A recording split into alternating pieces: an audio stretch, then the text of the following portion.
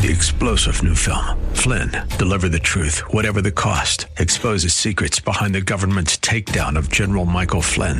Flynn knew what the intel world had been up to. He ordered the first audit of the use of contractors. This set off alarm bells. He told the truth. He was the most dangerous person for Donald Trump to hire. They had to get rid of Flynn. Flynn, deliver the truth, whatever the cost. Available now. Watch it today. Go to salemnow.com. salemnow.com. Welcome to another episode of the Michelle Tafoya podcast. Today we are going to speak with Yinam Cohen. He is the Consul General of Israel to the Midwest. And we are very pro-Israel on this show, but we're very open-minded as well. I would be willing to talk to anybody on this show that is a decent person and has something to say and points to back it up. And Yinam Cohen has just that. We're going to talk about Palestine. We're going to talk about Hamas. We're going to talk about Israel. And most importantly, we're going to talk about what gives him hope in the future. And that is coming up with Yinam Cohen next. It's time for the Michelle Tafoya podcast.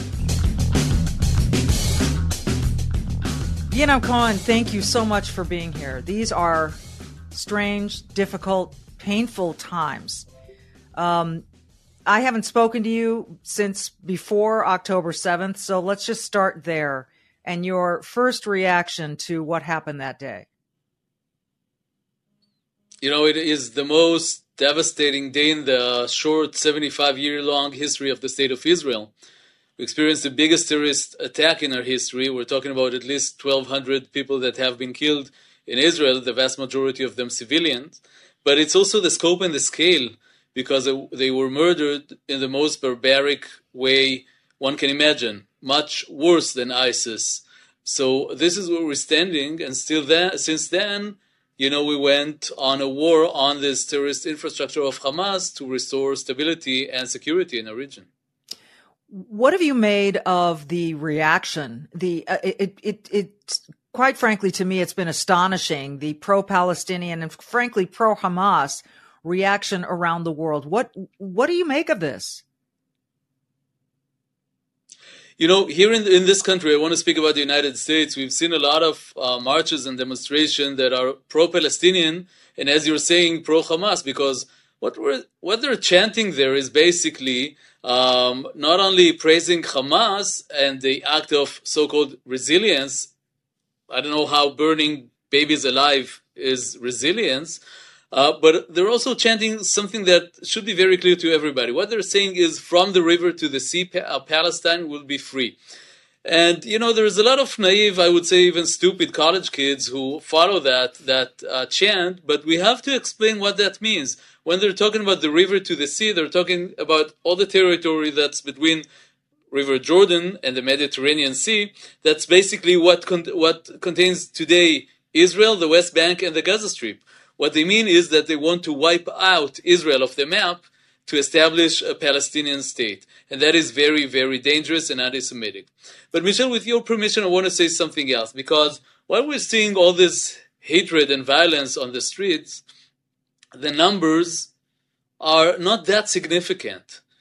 And if I'm looking at real numbers of people that went out to demonstrate, I was also looking at the 300,000 who gathered in Washington, D.C. this week to say three things. They said, we support Israel, we stand with Israel, we want all the hostages to be released immediately, and we stand against anti-Semitism. And that was a very, very important message. So the media tends to, in many cases, echo the margins, the fringe, but I don't think that this is the mainstream. And I'm looking also at polls in the United States. And all the polls are very consistent in showing that the mainstream of the American public opinion stands with Israel. And I think this is a strong message. Do you think that the seat of American power, the President of the United States, the Vice President, stands strongly enough with Israel?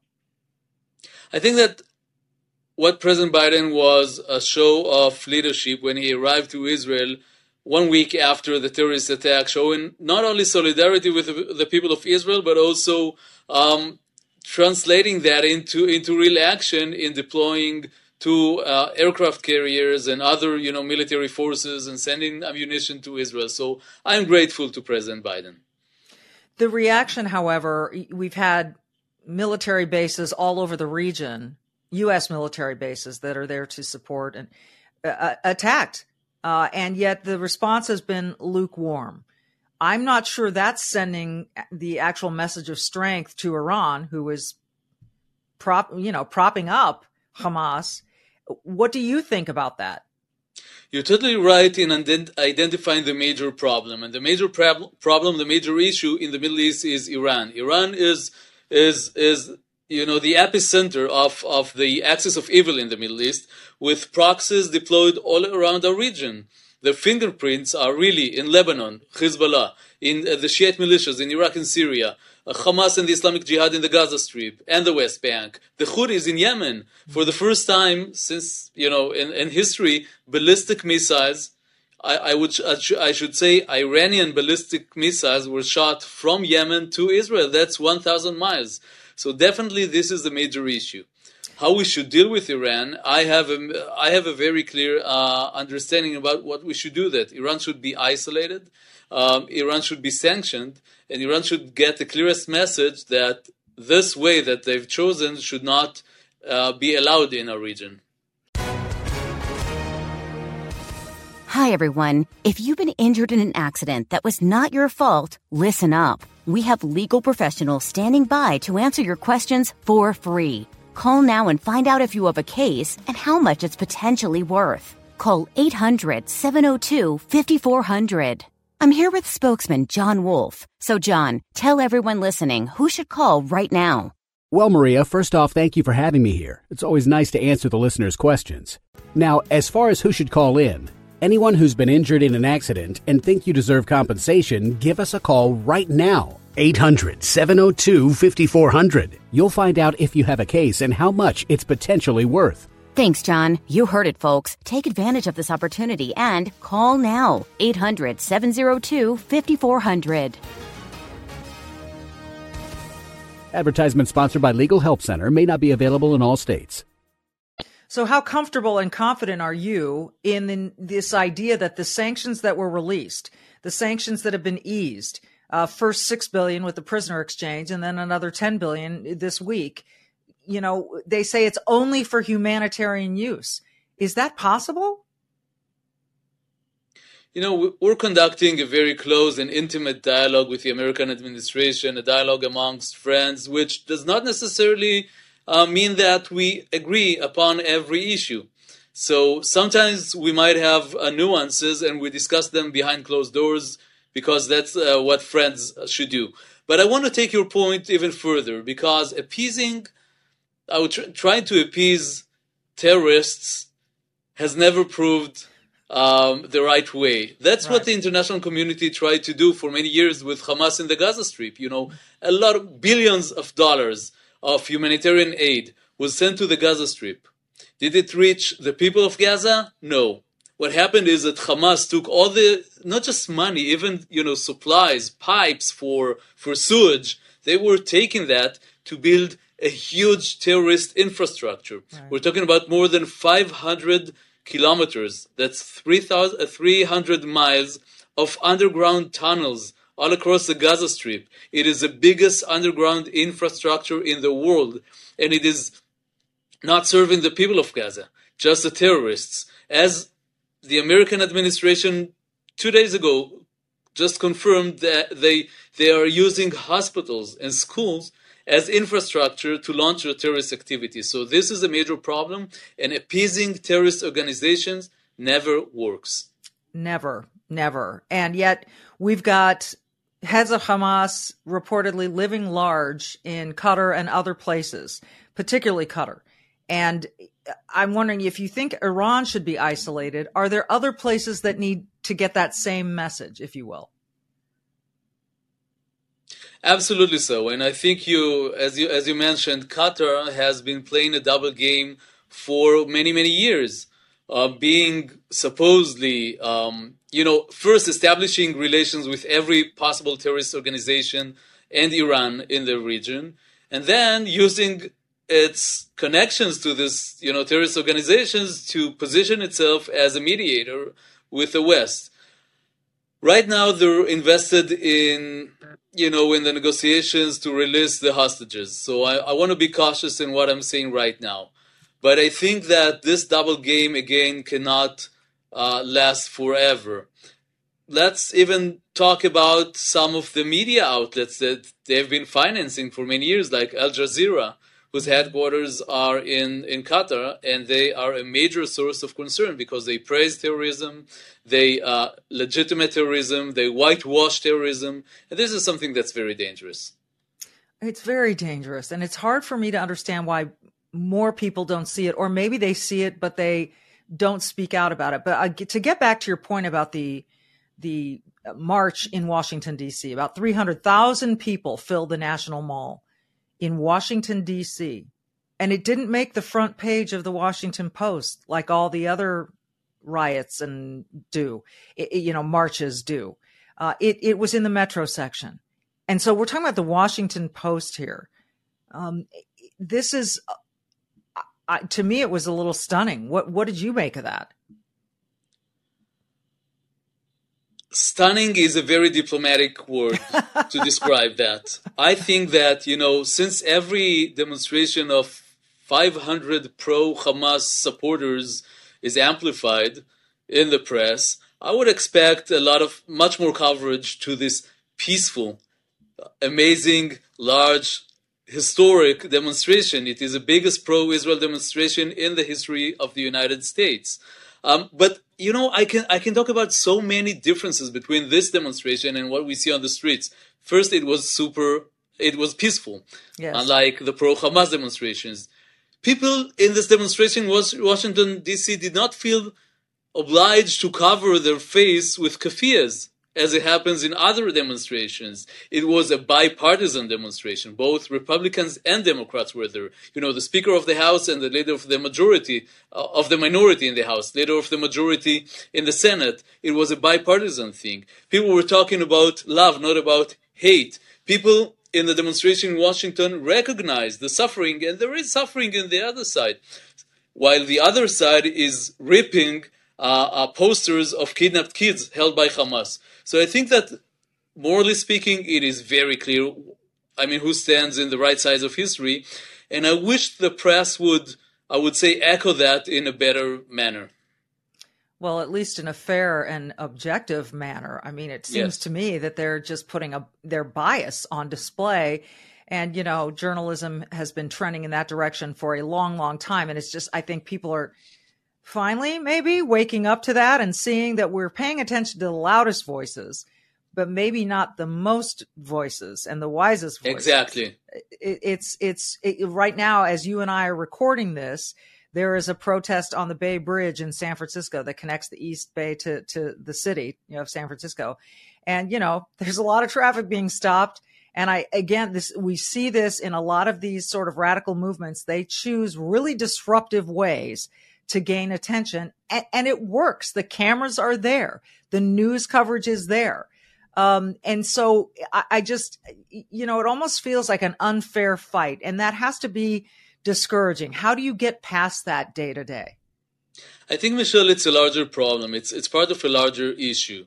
And because when we see these demonstrations that in many cases praise Hamas and the terrorist attack against Israelis, it is part of a larger problem because look at the university campuses, for example. Yes. The culture that has been created in some of the academic spaces is appalling. The anti-Semitism in the past week has been exploding, especially in university campuses.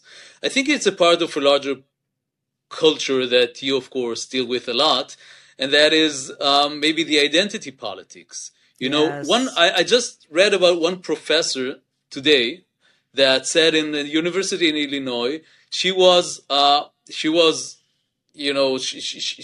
excited with the terrorist attack on October 7th against Israelis because it was an act of resilience after 75 years of white Israeli supremacy.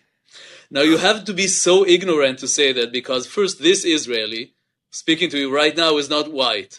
This identity politics, the way that American identity politics is projected towards the Middle East is ridiculous. Half of Israelis arrived from Arab countries. My grandparents arrived, Arab Jews. They arrived in the 1930s to Israel from Yemen, from Iraq, from Egypt. We have a huge African Israeli community that Israel is the only country in the world that proactively brought communities from Africa to live in Israel. We're talking about the community, the Jewish community, in Ethiopian community in Israel. So this is ridiculous.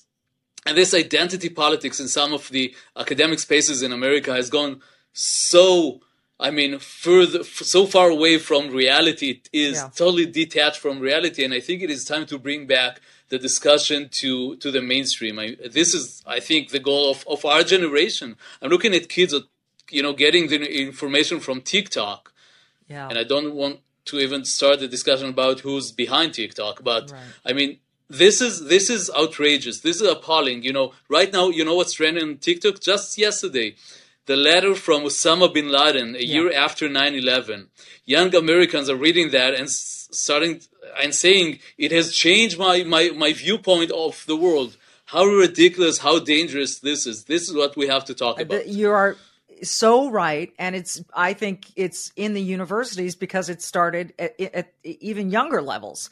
I know kids are being exposed to this before they're even 18 years old and off to college.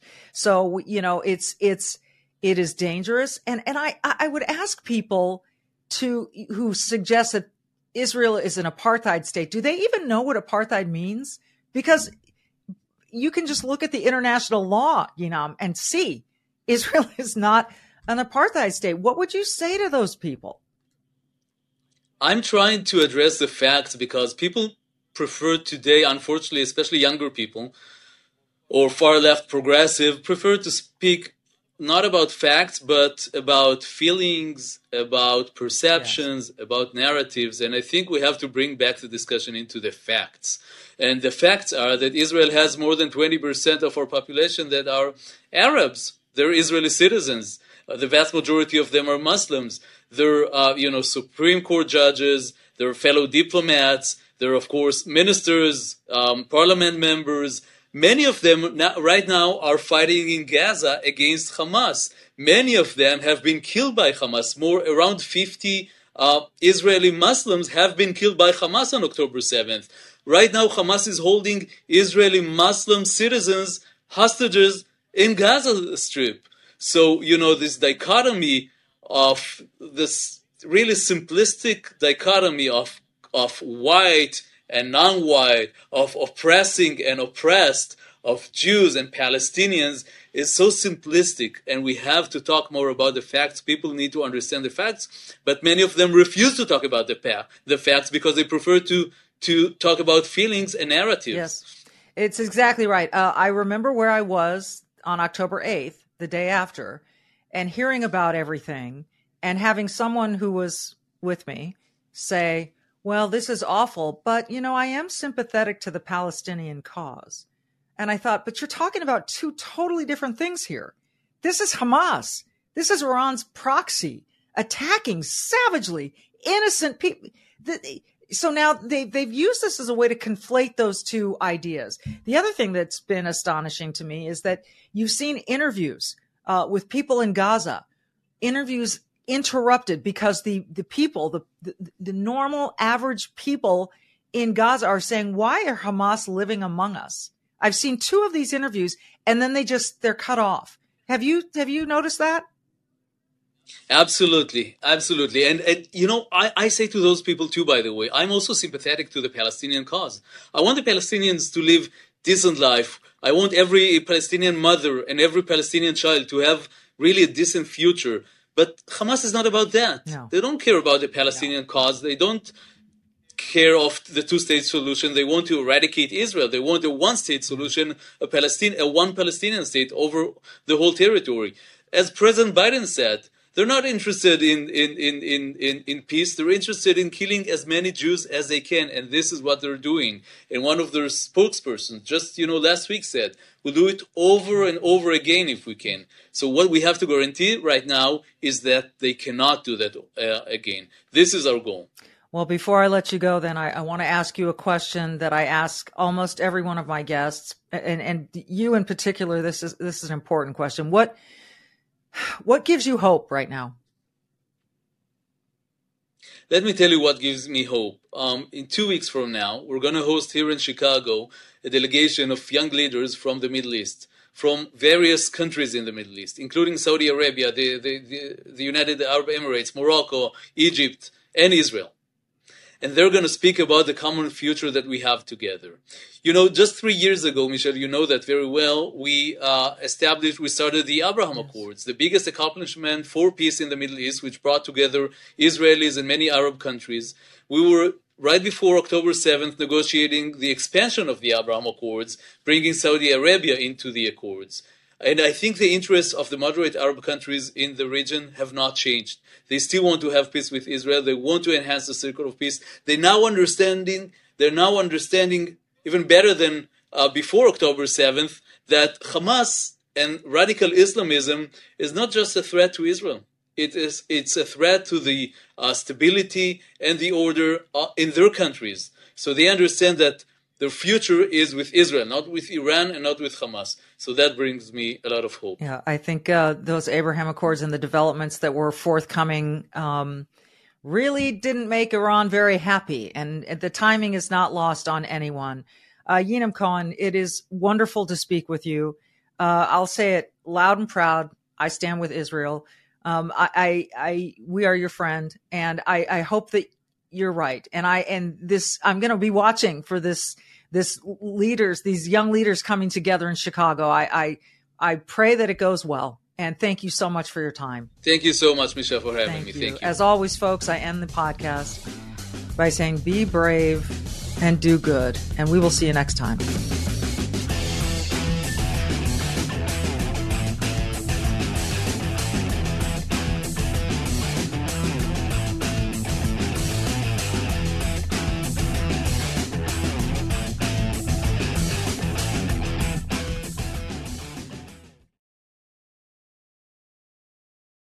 Three-star General Michael J. Flynn, head of the Pentagon Intelligence Agency, knew all the government's dirty secrets. He was one of the most respected generals in the military. Flynn knew what the intel world had been up to. He understood its funding. He ordered the first audit of the use of contractors. This set off alarm bells.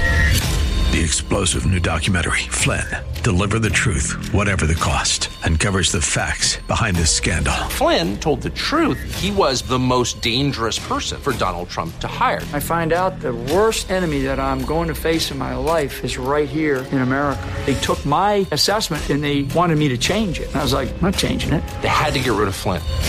With in-depth interviews, archival footage, and never-before-seen personal records of the man behind the headlines. I just felt like I was drowning. Flynn, Deliver the Truth, Whatever the Cost. Available now. Watch it today. Go to salemnow.com. salemnow.com.